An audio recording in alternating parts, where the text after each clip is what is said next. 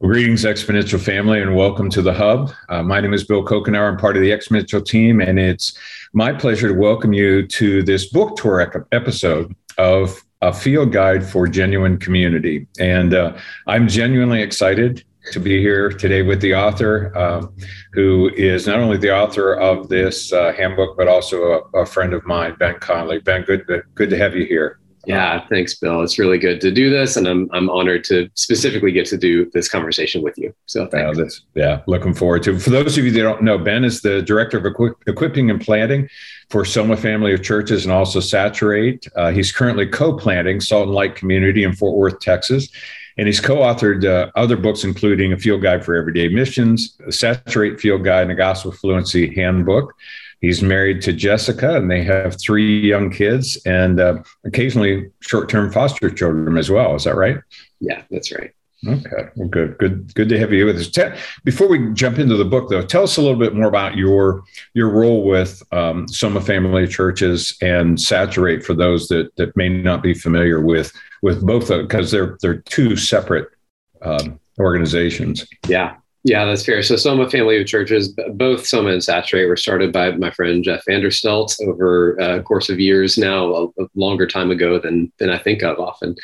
But Soma was a family of churches, is a family of churches, largely shaped around a shared philosophy that now is a little bit more popular and accepted, called missional communities, and really valuing ministry and discipleship in the everyday stuff of life as much as valuing Sundays. So Soma is a family of churches, and then over the first few years of Soma's existence, many Soma pastors and leaders were asked to help train and resource churches outside of Soma. And so Saturate started initially to be a resourcing and training organization to kind of serve the not Soma churches. Soma is what, but specifically the rest of North American church. Yeah. So good long relationship with Exponential, and yeah, that's kind of where we are today. Yeah, not only Exponential in general, but me personally, and you may not even, I don't know if I've ever shared this with you, but we used to do, the learning communities would come through Soma in Tacoma. It's the second of 3 gatherings, and back when they were referred to as future travelers. And that was a very formative time for me personally. In fact, there is a specific night in January, probably 7 years ago now, when Sandra Chamberlain came back in, and we were just hanging out. And it was right after the Lincoln High School had asked her to serve on the committee to select the next football coach, and just how well they had loved that community. And I literally, my wife and I just recently moved back to Florida, and I texted my wife, I can't go back to a normal church. And she knew what that meant. But they've been really powerful examples of what the church can be, and just really a beacon of light, I think, for all churches, and what it looks like to live out the mission of God. Yeah, I'm grateful for the work that you've done that. So you're planting now, co-planting Salt and Light Community. Mm-hmm. What does that look like? You intentionally call it Salt and Light Community for a reason. Right. Yeah. No, we just really like the name. We just kind of, spun the roulette wheel and landed on Salt and Light. No, that's yeah. So I planted the City Church in Fort Worth in 2009, and over the course of I stepped out of my role there and handed it off in 2019. And over this past year plus, realizing I'm in Fort Worth, Texas, and realizing there's a whole new mission field of folks who have moved to Texas during COVID, from the coasts and from, frankly, places that are a lot more high priced than Texas. And so just realizing there's a whole new population moving into our city and into our area. There's been a long joke among Texas ministers, kind of a joke, that no one in Texas is unchurched. They're just dechurched. And that hasn't been true for a long time, but especially now during this kind of influx of folks, more overtly from around the US. Obviously, we're in DFW. It's a global culture as well. But that is certainly no longer true. There's a lot of unchurched or folks who have not heard the at least true gospel, the truth of Jesus. And so we planted a church during COVID with a little bit different of a strategy. I've led church planting for Soma and Saturate for 5 years, and we kind of had to throw the whole playbook out and plant it in a way that we've never trained on planting before. But it's been a really sweet way to plant. It's been very, very relationship focused, very discipleship focused. I was 12 years younger and less wise when we planted the first church. And so we're very structural driven, very like organizational thoughts and metrics we're leading out. And planting in COVID means whatever metrics people assumed, they're wrong. Whatever expectations people had, they were wrong, because we planted in COVID. And so we just felt a lot of freedom to press into relationships and discipleship and really, this sounds obvious, but sadly I don't see it a lot in the church planting world, but we've really felt like we could really trust God to build the church, both with people and trust him with the organizational elements if we're just faithful to relationships and discipleship. And I mean, you said you threw the whole book out of Saturates, but my guess is there were fundamentals in there that you really held on to. Yeah, absolutely. Yeah. And I'm guessing, and I want to get into the book because I'm guessing that, that has kind of influenced even the writing and timing of the book. And I was noticing field guides and handbooks are sort of your thing. I have a is that how you set out? I'm going to do field guides, handbook. What's in your wiring that? Yeah, sure. I just want to be the field guide guy, not at all. So some of my background is in adult education, and just recognizing in the same way, like we talk about this in the church. I don't know if we apply it as well in the church, but we certainly talk about in Christian education and training that the monologue delivery, the one-way delivery, we know is the worst way to learn. And we learn better as we discuss things. We learn even better than that as we actually practice them. We learn even better than that when we, teach them, and on go the stats. And so I believe in books. I read books. I have the obligatory shelf of books behind me for Zoom calls. You don't. You have a kitchen behind you. But as much as I believe in them, the same is true for books. We retain such a smaller percentage of what we just see on a page than what we actually engage with. Yeah. And so really, I've been honored that a few publishers have seen that same kind of perspective and been willing to let us kind of experiment with what would be a standard, book format and make it a little bit more engaging, make it a little bit more, go practice this. This book is written in 25 small chunks, ideally to be read one a day. So then they can kind of marinate for the rest of the day and put in practice and then come together at the end of a week to discuss. And the goal is just hopefully to get some deeper learning and some deeper experience. So there's my heart behind it. Well, and it is, and I knew that about you. You're you don't just want to get ideas out there that would frustrate you. You want to see them actually put into practice. And I love what I was reading Ed Stetzer's quote. This book will serve as a tour guide for believers as they embark on a deep, adventurous journey toward becoming the kind of community, the kind of family God desires his people to be. I'm guessing that's pretty much what you wanted to happen. I mean, that's a pretty cool endorsement from Ed. Deep and adventurous are very kind words. But hopefully this is a little bit more of a journey. I love your tattoo you have, Bill, the mountainous journey there. Community has highs and lows, and to really walk through this with a group of others who are desiring the same thing is certainly the desire, more than just, that's a good theoretical information. Yeah.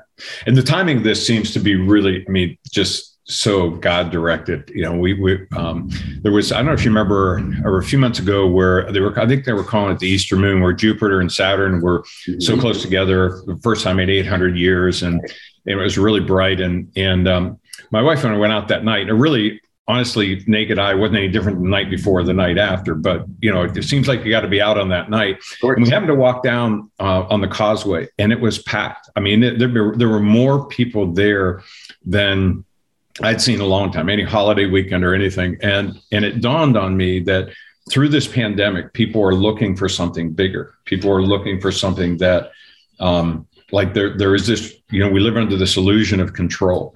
And when that's taken away, and if you're not a person of faith, I think it has left people wondering. And so I'm wondering, how would you describe the fallout of the pandemic, and this seems to just be perfect timing for this book. Yeah, we didn't know that this was going to come out after a pandemic. Moody Publishers published the field guide for genuine community, and we entered into the agreement. I don't know the right way to say that, but we did that in December of 2019, I think. And so I sat in a chair right here, just off screen, and wrote a book on community while the whole world was sheltering in place and isolated. And at first, it felt really backwards. But over the couple months of writing, it actually, the need for truly genuine community just increased, if I can use this word, exponentially. And let me rephrase that. The need for it didn't increase. People's willingness to acknowledge their need for it, I think, exponentially increased this past year. And so on one hand, I'll say the negative part first. I think that a negative aspect of COVID, which we're all seeing, this is nothing new, is we're having to learn how to reflex muscles that feel like they've atrophied. What does it look like to engage in small talk? What does it look like to, we're so used to, if we're interacting, it's for a scheduled set time like this over Zoom. We have a start point, we have an end point. Learning to re-ask, how are you, beyond just the surfacey thing, or to engage in small talk is new. Learning to be together feels foreign to us. And then especially when this last year has been characterized by not just isolation and separation, but so much division and so much conflict in this kind of stuff, it feels, my perspective, we're going to take a dip relationally before we come out of the depths of community, or before we come out of the depths of separation, just because our only perspective of one another, by and large, for this last year has been seeing one thing that somebody said on Facebook that really made me mad. And so as followers of Jesus, of course, we know we're supposed to, Jesus breaks down every dividing wall, all the theory, all the theology, but there's been so much distance between us that I think the negative side of what we're experiencing right now is having to learn how to reflect those muscles, and maybe some people not wanting to because they feel so offended or separated. We've become really binary. Absolutely. Yeah. And if you know one thing about that person, you assume all kinds of other things. Yeah. Because of this single tweet, I now know everything about you. Yeah. Well, I wonder how good we were at community before COVID too. Has COVID not only further atrophied what was already maybe weak muscles, weak abilities, but it does seem like it has shown a light on the need for community. Like people, do you feel like people recognize the need for community now more than before? Yeah, I do. And if the other was kind of the negative outcome of COVID, I think what you just mentioned is the equal and opposite reaction. It seems like, and this has been my experience, I think you and I have chatted a couple times, in the reverse role, you're an advisor to someone in Saturate. And so usually I host you on webinars. So we're backwards today. Yeah. But I know you and I've talked a couple times, even the past year, of exactly what you just said, Bill, of because nobody was okay, it seemed to allow people to say in a more overt or honest way than we have in a long time, I'm not okay. And that being the fact that they're not okay has invited people to say, I actually need somebody else, whether it's to bring me groceries, or whether it's to speak into my fear. This is true within the church, outside of the church. We're seeing this with neighbors. We don't live in a fully Christian cul-de-sac here. And so it surpasses the church, but how much more is it true for the church that we're saying, I actually need you? Which again is always true, but I think what's happened in this past year is we've seen people being more willing to admit that our need for others.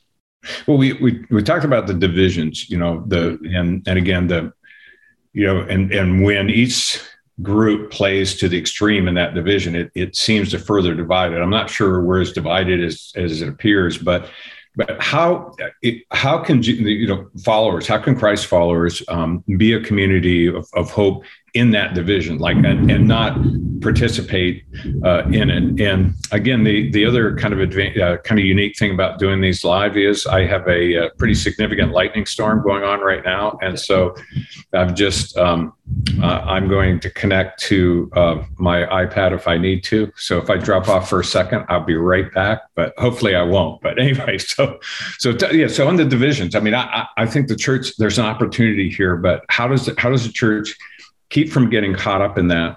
Yeah. And with what you've written here, how do some of the principles in here help us to become a real community that actually brings people together, and even amidst those divisions? Yeah. Yeah. Oh man, it's a huge question. Obviously there are a few answers to it.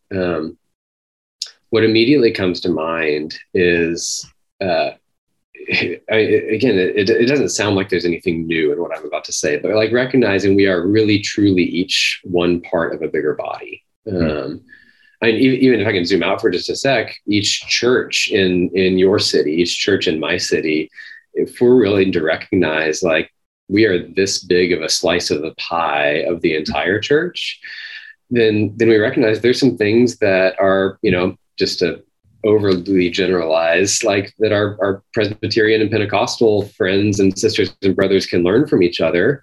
Some things that all the different spectrums of slices of pie can learn from each other. Then there's a stronger body of Christ in my city, in your city.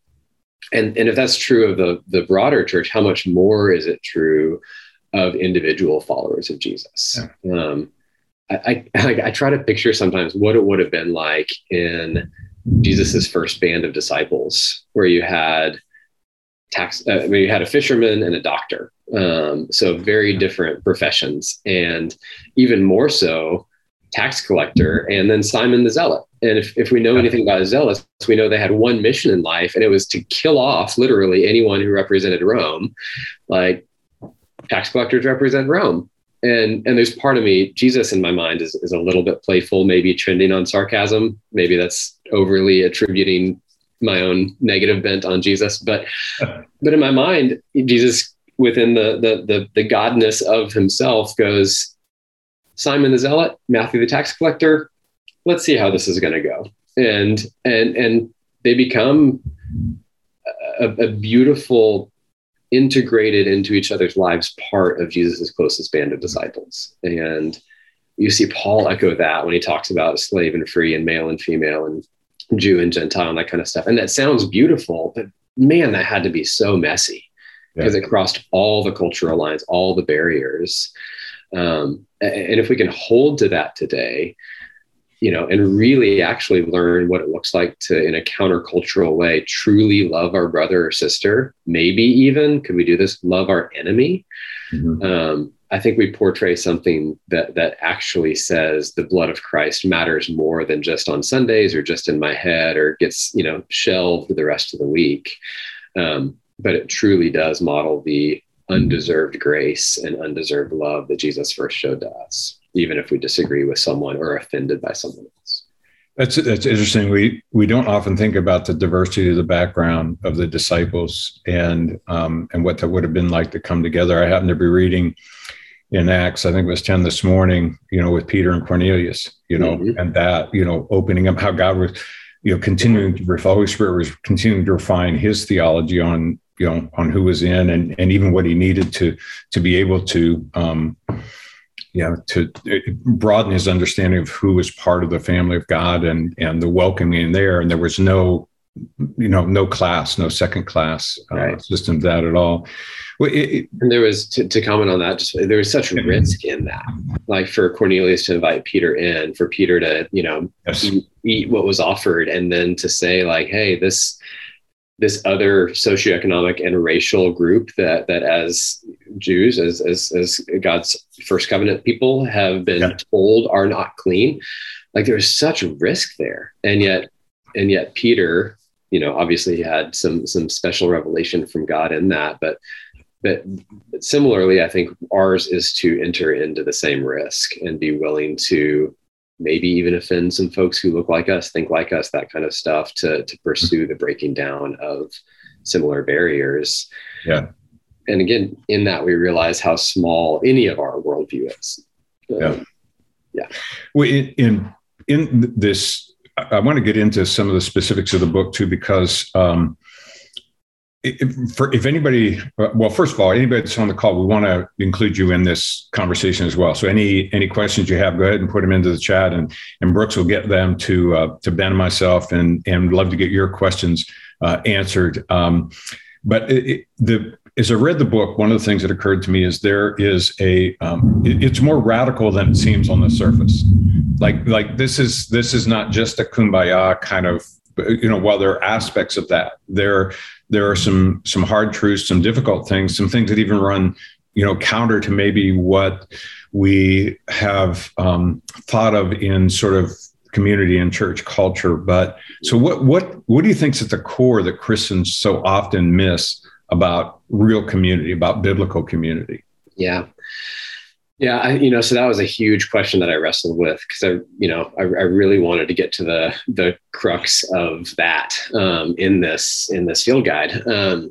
And so I think two things come to mind. One is community has become something we do in the same way that, like, we go to work, we then go to our community group. And so we can be a community for 2 hours a week, and on Wednesday night and a Sunday morning, and then we're not a community. Is kind of how many of us unintentionally, I think, look at it. Whereas if we realize the depth of who we are, which is truly a family, Dhati Lewis, who's a friend of both of ours, uses the term sibling-like responsibility as he calls his church members to commit to one another. And there's something really beautiful about that phrase, and that's who we are. And it's not something we really get to choose to be or not. We are the family of God.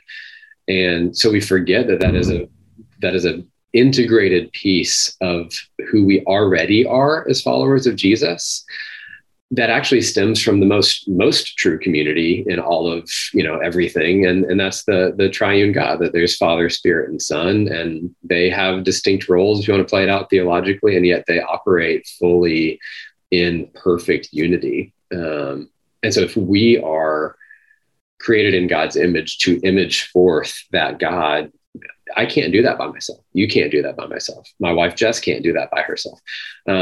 We need one another to more fully image the beautiful different aspects of who God is to the world. And I think the other thing so that's maybe the theological thing that we miss a lot. I think there's a cultural piece that we miss a lot too, where community is such a commonly used phrase that it can mean everything or nothing. So, we can form a community for a few months around a softball team, and then that community dissolves. Or what comes to mind often is maybe some of us have had this experience where your senior year of high school, somebody signs the back of your yearbook, "We'll be best friends forever," kind of thing. And then 2 years later, whether you go to military or trade school or college or work or whatever else, you realize, I haven't talked to that person that I was super close to in high school. And you realize, oh, we might have been only friends because there were only 400, kids my age in town. And so it's a matter of convenience. And I think if that's kind of the common definition of community in our culture around us, then the church can just be one other community or a small group or missional, whatever we want to put on it, whatever label. It can just be another version of kind of a social community. And if that's the case, then again, unintentionally, we don't do this intentionally, but if that's the case, then we miss some of the depths of what God calls us to in a true familial community that surpasses any other definition. And the Bible does use familial imagery, often. And we don't always have the opportunity to choose.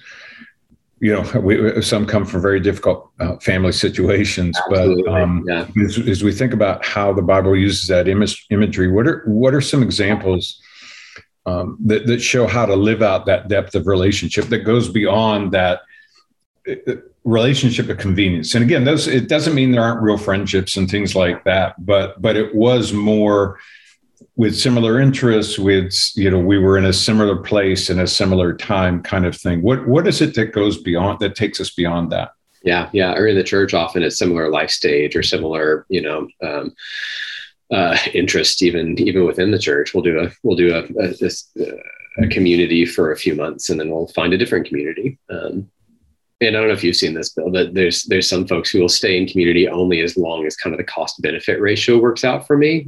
If you become too needy for me, or the time becomes too much, then I'll disconnect and find another community. Yeah. So is part of it the fact that I'm in community as long as it's feeding my needs? Yeah. And part of my needs might need I need to serve somebody to at least to a point, not to where it really begins to hurt me. I mean, is that part of it? Yeah, I think it is. It's using community for our benefit, or I'll even make it more individual. It's using community for my benefit.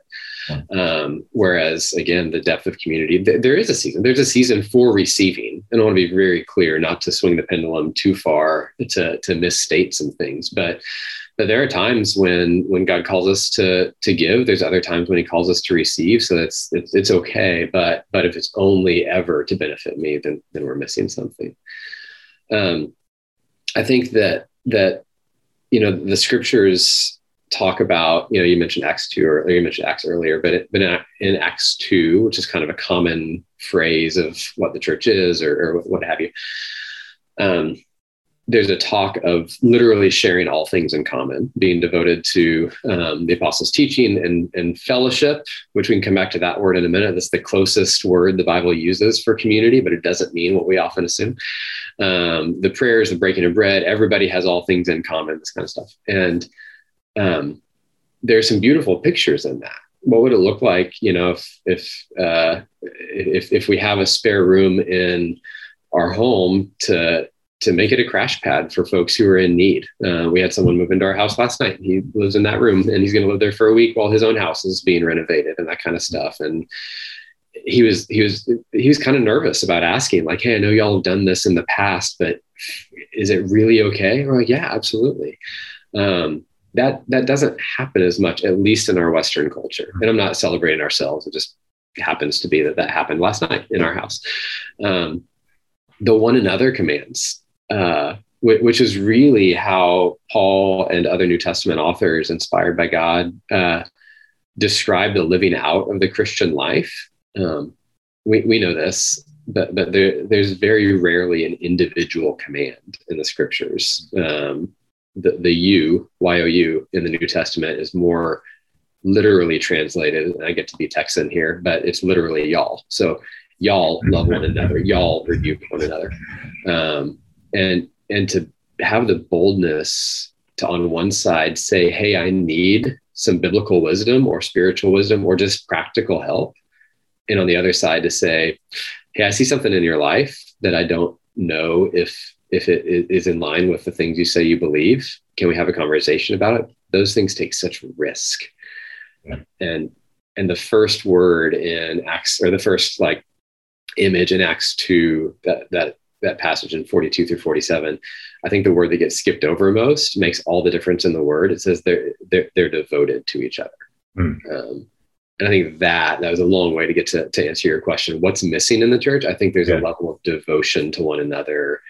And if we don't recapture that devotion, then we lose a lot of the motivation or the principle behind one anothering or sharing or speaking or that kind of stuff.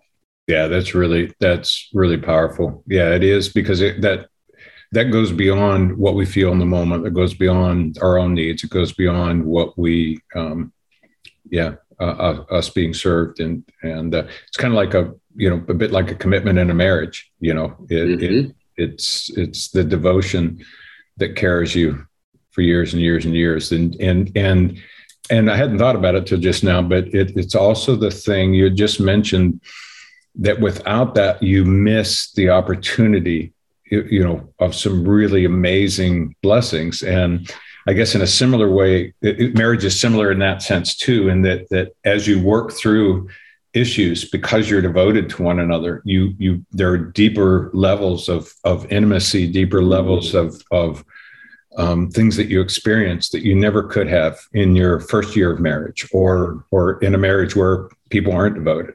Yeah. And that's interesting. I hadn't thought about that parallel. In a really backwards way, if you and I, got to live in the same place, and I got to, if we were having this conversation on your seaboard behind you, or on your seawall, if I was going through something hard and I didn't invite you in to carry that burden with me, mourn with those who mourn, weep with those who weep, then somehow I'm disallowing you from living out the fullness of Christian faith and discipleship. Right. And so often we're like, I don't want to burden folks. And, we pull ourselves up by our bootstraps, and what's mine is mine. What's yours is yours. And there's just this beautiful countercultural design that says both, I would receive the blessing of your help. And in good moments, I would receive the blessing of your joy alongside me. And at the same time, you would receive the blessing of getting to more fully live into some of the ways that faith impacts us in both sharing my joys and my burdens, and vice versa, of course. Yeah.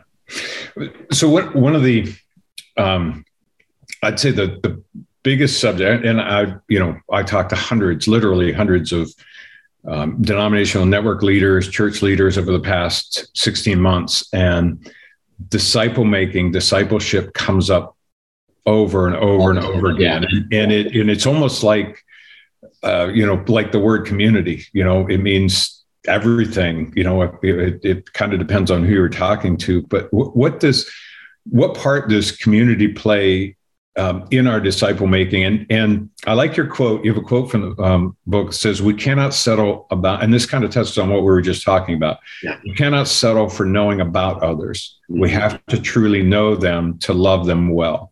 So kind of explain that in the context of disciple making disciples. What role of that does community play in that? Yeah. I think it plays, every possible role.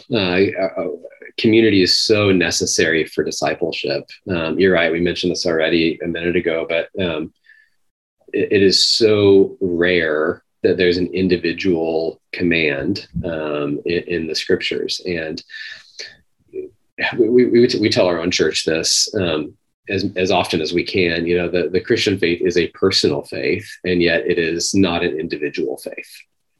And so, that's just a reframing of what's been said a lot. You can't love God without loving his bride, all this kind of stuff. And all of that is so true. But it goes further than that. To say I follow Jesus is also to say I'm dependent on something outside myself, both objectively, the one time, the salvation piece for those of us who follow Jesus. But it's also to say that same need is true every day of my life. And so the spirit dependence we talk about is a reminder that I can't do this on my own. And so loving the church, or pursuing the one another commands, or living this countercultural give and take and receive and bless and that kind of stuff is yet another just microcosm glimpse of what we know to be true, if we're really honest. Although it's out of our cultural norm to admit that we can't do this on our own. But our dependence on others is a reflection of our dependence on God. Yeah.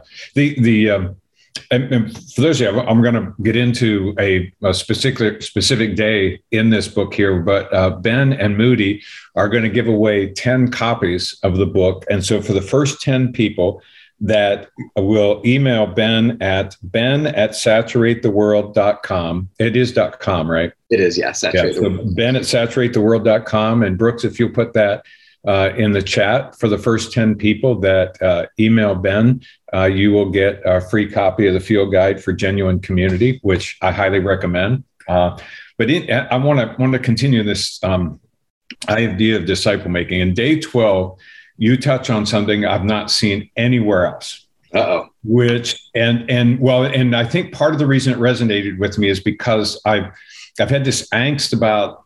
First of all, I love how, at least what I'm seeing, the church in the West pushing into disciple making. I mean, really working to understand. I mean, I've done.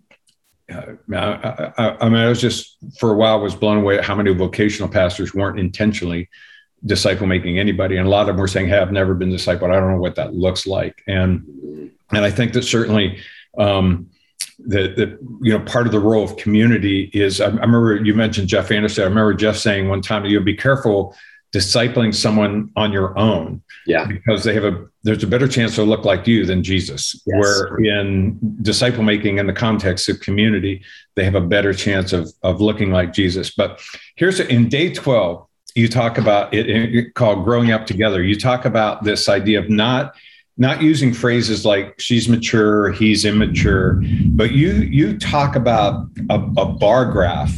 Yeah. And I've that really resonated with me. So I'd like you to talk a little bit about that. I feel like, the stages that we have, of maturity that we've talked about in some settings, I think are good. And again, it's all of that is good, but it just felt to me like something was missing. And this I think gives a fuller understanding. And so can you just flesh that out for us? Yeah, sure. It either gives a fuller understanding or it's a minor heresy. So it's one of the two. Well, let's share it, and then we'll let people decide for themselves. You can decide. Maybe we can do a quick poll afterwards. I mean, we prayed before this call that the Holy Spirit redeem anything that we say, tailor what we say to the individuals. So yes, indeed. Yeah. So on one side, there is the longer we walk with Jesus and walk deeply with Jesus, hopefully we look more and more like him. And so that is kind of a more holistic, more holistic statement. It's not always true, but the longer we walk in independence and Christ-likeness, we look more like Jesus.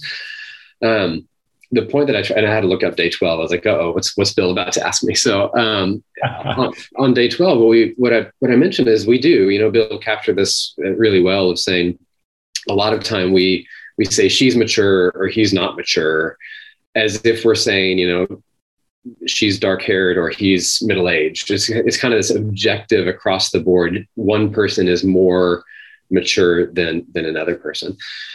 And in my experience, I've talked with folks who would be in that mature category, who, if we're stereotyping, they're often older. I'll call them wiser, so that not want to get into ageism here. So they're more appreciate that. Yeah, there you go. Yeah, they're more seasoned, like Bill, and they've talked about the pressure that they feel, even maybe having to put on some facade of hiding some of their own struggles or sins or deficiencies from the less seasoned or younger, or folks who are asking them, will you mentor me? Will you disciple me? It's a really sad pressure that they feel. And some of it's undue, to be fair. But if they're looked at as mature or wise or godly, as if it's this blanket statement, then I think I understand why they feel they have to put on this facade. And so this is probably a terrible thing to try to do on a webinar. What we tried to capture, and Moody has some good graphic folks, but we tried to capture, like, what if instead of less mature to more mature in all of life, we started to realize that all of us are more gifted, more mature, more experienced, more seasoned in some aspects of Christian life, but we're all not perfect. We all have deficiencies still. And part of why God makes us a body, day 12 is based in Ephesians 4. So we grow up in every way into Christ, who's the head, as we speak truth in love one with another. That follows the kind of well-used framework that I know Exponential camps out on a lot of, some are gifted as apostles and prophets and evangelists and shepherds and teachers. And I think what Paul is trying to capture here, after looking into that to try to guard against being heretical, is that we need one another, because I may be better at shepherding today than I was 10 years ago. But that's because Camp and Kathy, my two neighbors, and Chris and Matt, who are elders with me, because they're better shepherds than I am. And I've spent time learning from them. And so I may be, silly numbers here, but I have been 40% good at shepherding 10 years ago. Now I'm 48% good at shepherding, but it's because those ladies and men have impacted my view. But I still probably shouldn't lead out into the shepherding efforts of Salt and Light. There's someone who is more mature in that area, but guess what? They're maybe less mature in spirit dependence, and maybe I'm a little bit more mature in that. And so it's this give and take, that when we see our need for all of us together, bringing our gifts to bear so that the entire body grows up into Christ, who's the head, I think that could be a better way to view it than just, oh, well, he was 30% mature when he was in his 20s, and he's now 70% mature now that he's in his 60s. So feel free to that was really, I think that part of the reason that resonated with me, I have a very close friend over 40 years now. For a long time, he was not a Christ follower, thankfully to his first wife, who died of breast cancer, who really was the one that led him to the Lord. But he, even before he's a Christ follower, was more welcoming of all people than the vast majority of Christians I knew. And I wrestled with that. I'm like, he doesn't believe right then that Jesus was the Son of God and put his faith in Christ in that pact, yet, was demonstrating some really mature, what we, from the outside would look like mature Christianity, the way that he would just welcome everyone and was drawn to. And so I think that's why I think this idea of the different facets could be really helpful, not only in discipling, but just, for ourselves, God, where is it that you need me to grow? And I've got, this is the hard part of putting a book out, is that, life and faith are iterative. And so I've thought more about this concept than what's in the book since the deadline was, half a year ago now. I remember asking Len Sweet, I remember somebody asked him, when do you know when a book is done? He goes, a book is never done. I just have publishing deadline. That's exactly it. Yeah. And to your point on this specific topic, there's even more tie-in, I think, between, we get into spiritual gifts tests or spiritual gifts lists or that kind of stuff. And I base that day in Ephesians 4, like I said, which lists a few gifts: apostolic gifts, prophetic gifts, teaching gifts, etc. But I think, like, if we played out all the different gifts in the scriptures, then you could have that. Again, we should never do this because it tries to calculate our, level of faith or dependence or generosity. You can't quantify that on a bar graph. But it does make it feel like there's just dozens of different aspects of walking with Jesus and what Christianity and discipleship look like, and that we need folks who are so much more seasoned, stronger, more gifted, whether they've grown into it or whether the Spirit just happens to have blessed them with that specific part of faith. I need those folks for my discipleship. One of the hardest things that I have to convince folks who are in my own small group, missional community, DNA group, whatever we want to call them, house group, whatever, is that even though I'm a pastor in our church, I'm an elder in our church, I'm a servant leader in our church, I need their giftings as much as, if not more than, they need mine, even though I have a title, as silly as that sounds, and they don't. Like, we live in such a titled, hierarchical kind of world that I have to convince them, like, hey, you're actually better at a lot of walking with Jesus than I am. And I need you. I'm a sheep before I'm a shepherd, and we need to shepherd one another. There's more to cover on that, but I just thought that was just such a fuller way of looking at it. I mean, even if you took, the fruits of the Spirit in Galatians, and use that for a period of time in your community and say, hey, we're, and asking God to speak into that. But I want to move on to the issue of mission, because I mentioned on the front end, how impactful Soma was to me. And when Sandra came in that evening, it was how they had loved that public high school so well. Yeah. And were so trusted by that public high school that they were praying on the sidelines for healing, that they had just been so welcomed, that now she's on this committee to help select the next football coach for, again, this public high school. That mission, it was such a beautiful expression of mission. And I remember thinking back then, or even before then, I would see churches that had really robust small group ministries, robust in the sense of percentage of people, percentage of weekend gathering attendance in small groups, but there was still something missing. And I realized that it was this mission piece. And so that seems, in my mind, to be the missing link in a lot of small group, kind of things. But Yeah. share how community and what you brought out in the book here, how does that help communities live on mission, and why is that an important aspect of community? Yeah. Yeah. It doesn't surprise me at all that we'd get into this topic, knowing your bent and mine. Maybe it has something to do with our shared initials that we believe so strongly in. Yeah. So going back to that image that we just talked about of all the different areas of discipleship, so often discipleship is put on one shelf and then mission is put on another. And if we're looking at even those five: apostles, prophets, evangelists, shepherds, teachers, the evangelists, even in some way, even the prophet, I guess all of those could be bent toward evangelism, toward mission.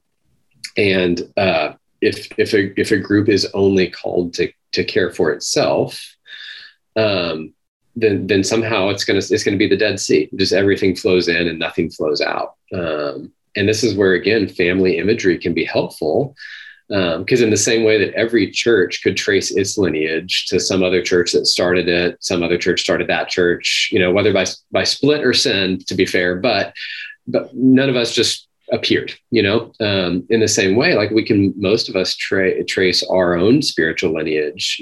Dave Fuqua was, along with my parents and other peers when I was in high school and into college, like a huge piece of my own faith journey. I don't think I was a follower of Jesus until I was in college, and 2 years into being a youth pastor, for the record, which is not the ideal. I saw that. That's interesting. Yeah. I wonder how often that happens, but on my seminary campus, I observed that I was not the only one to go in that backwards order. But God used ministry to redeem me, and I'm grateful for it. But we can all trace kind of some of our own lineage of coming into the family of God. And so mission is just, it's not mission over here, discipleship over here. It's mission as one of those many aspects of discipleship.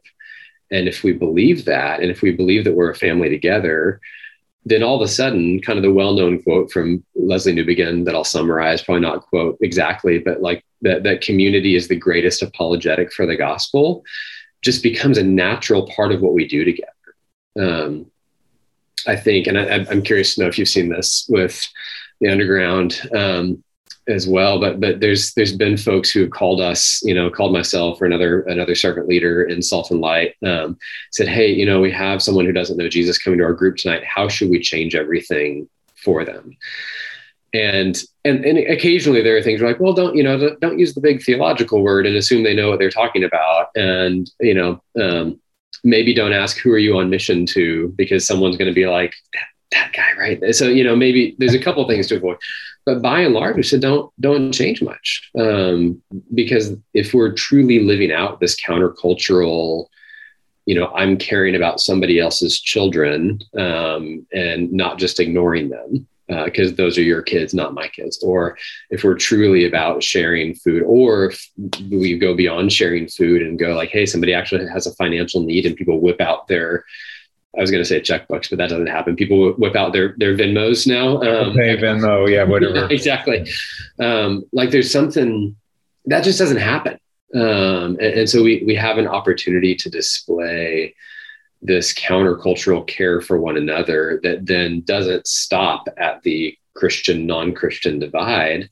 I can care for you and invite you to help care for me, even if you don't know Jesus. And that can be a really tangible way of displaying something that, again, it sounds silly, but maybe not. It makes somebody go, why would you do that?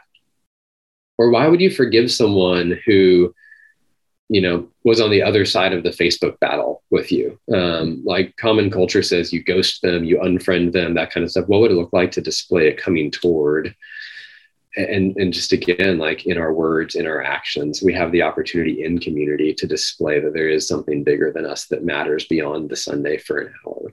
Yeah. So entering into lives, entering into mission fields, the football team that you mentioned, both with our words and our actions, I think we have something to display and declare that that if we can do so in light of a watching world that frankly doesn't have the best view of the church right now, maybe we can be part of God redeeming not only them, but also our culture's view of what followers of Jesus are about.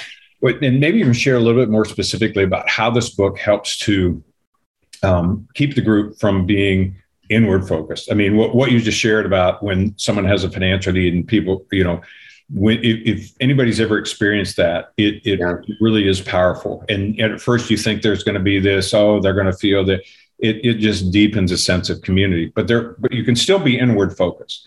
Yeah. And I really believe that Ephesians 2:10 was meant for every one of us. All of us, we all have the same primary calling to be disciples, make disciples as we're going, but we all have a unique secondary calling. And part of disciple making is helping people live into that.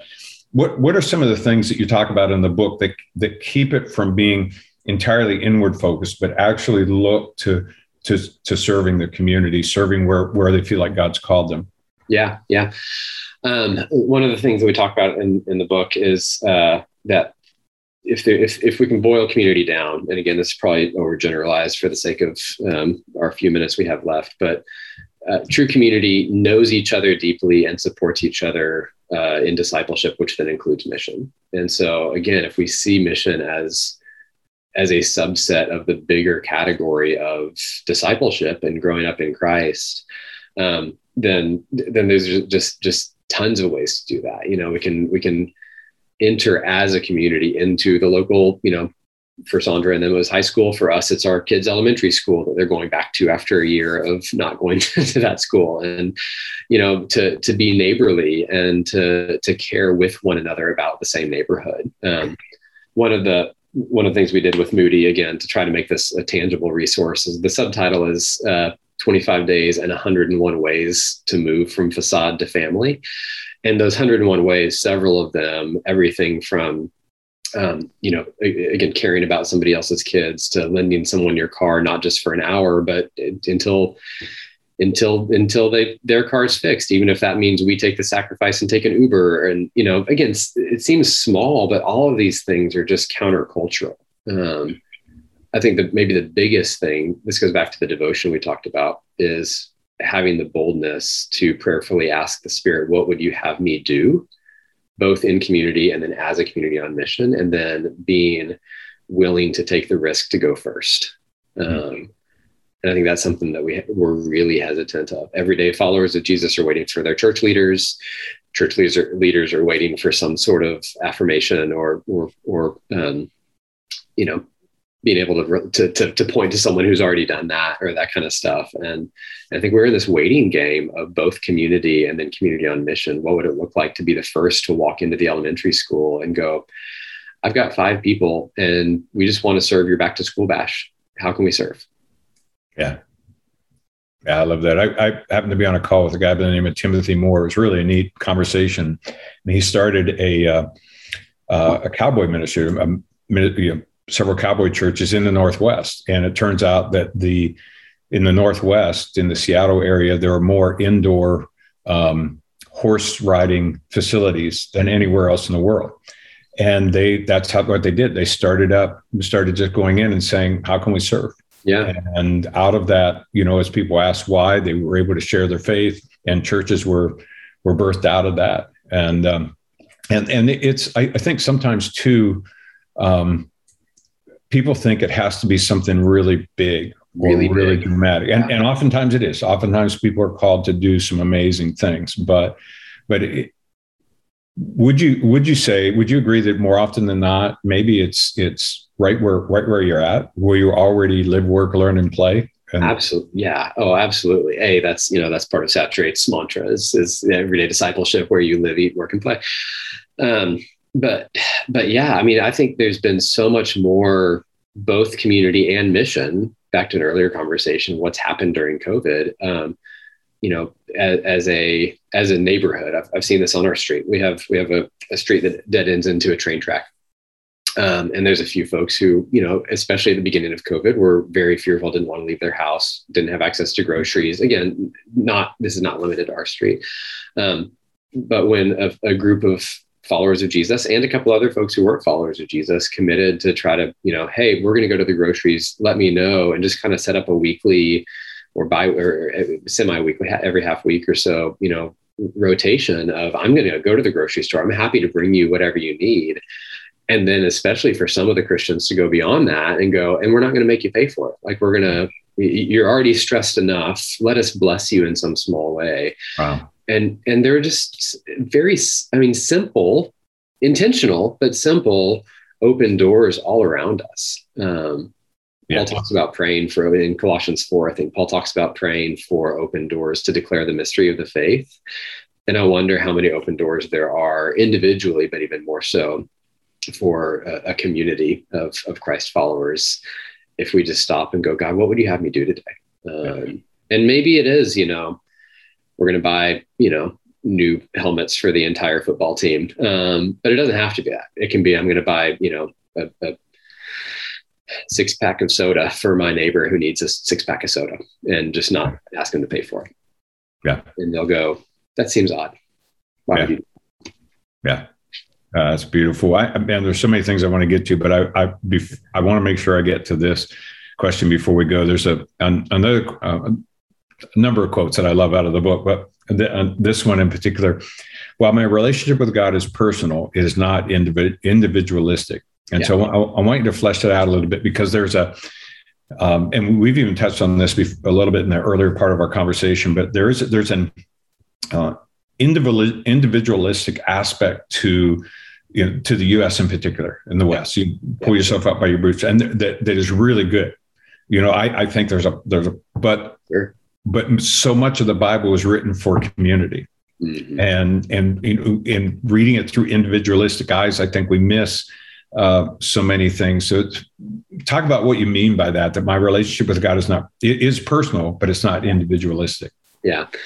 Yeah. So it is a both and again, I think that this is true of a lot of areas of faith where it's not left or right. It's somewhere in the middle. And so I think what we have to capture is the fact that my relationship with Jesus and the Spirit and the Father is something that is deeply personal. And if I cannot relate to God except through others, then there is something missing. I think that there's a separation there that's either birthed out of maybe fear or shame that somehow I don't want to come close to God. There's something from my past that feels like it's keeping me from God.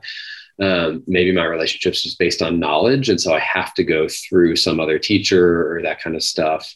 That there is a, perhaps overused phrase, but like being with Jesus, becoming like him and doing what he did kind of stuff. There is just a withness there. There's an abiding in Christ that is a deeply personal thing. And I experience God differently than Jess does. And she teaches me a lot about God through her personal relationship that is different than the way that I'm specifically wired. And yet, even in that, we recognize the other side that I need her perspective to make me more holistically developed as a disciple. And that's true of our marriage. That's also true because I'm an arm in the body of Christ, not a hand. And she might be a leg in the body of Christ and not an arm. And you're a head in the body of Christ. Jesus is the only head, but you're a head in the body of Christ. And you're not a torso, and on we could go, of just saying, like, there's so many perspectives. I think a really hard but good thing that's come out of this past year is that Christians are starting to listen to each other. Well, some Christians are starting to listen to each other as far as their different views on justice and ethnic diversity and this kind of stuff. Again, not that we haven't in the past, but there's at least been an overt spotlight shined on it that cannot be ignored anymore. And if we recognize just using those two, again, kind of put it on the spectrum of all the different parts of discipleship, that justice is a huge part of our faith, then a lot of folks are being shaped into that they haven't been before. And they may never come across that individually. But if we're open and humble, we recognize we need others who are gifted and experienced and maybe sadly have had to deal with some of those issues before to help grow our own faith in that. So personal relationship, but never intended to be, never allowed really to be individual. Right. That's really good. As you were talking, the word that came to my mind was humility. That it's individualistic if there's no humility. If it can be individual, but with humility and being able to accept what other people say and speaking into your life, and being able, being willing to be wrong, being willing to hear other people's perspectives and be able to hold that and not have to disagree, and how that continues to shape it. Because so many things are not just binary. But man, I'm looking at the time here, and would love to have another hour, and we'll get some time together here, hopefully in the not too distant future. But I am so grateful for. I like how my phone lets me know when it's scam calls coming in. But yes, exactly. Genuine community. We just got a phone call and a webinar. So there you go. Yeah. I do like that aspect of this. It's like real life. I mean, I'm glad I didn't lose power, but sure. We had a thunderstorm come through here that made the lights flicker. But I'm so grateful for you and the work that you've done, not only with this book, Field Guide for Genuine Community, but the other handbooks you've done. And I would encourage all of you, certainly reach out to Ben at saturatetheworld.com with any questions you have. Visit saturatetheworld.com. The resources there are amazing. Jeff Andersell's written some gospel fluency. Just, it's really some amazing work. I just couldn't recommend highly enough. And just really grateful for that. And Ben, it was, I was looking forward to just, kind of having this time together, and a bunch of other people just kind of sat in and listened to, but much of this conversation is exactly what we would have done if we'd have showed up at a coffee shop together this morning. And, maybe someday the Lord will allow us to live in the same community, but there you go. Thank you for the work you're doing. Yeah. Thank you, Bill. Thank you. And thank Exponential, and thank everybody for giving us part of your day today. It's an honor to get to have this conversation with you guys. Good to be with you all. Have a good day.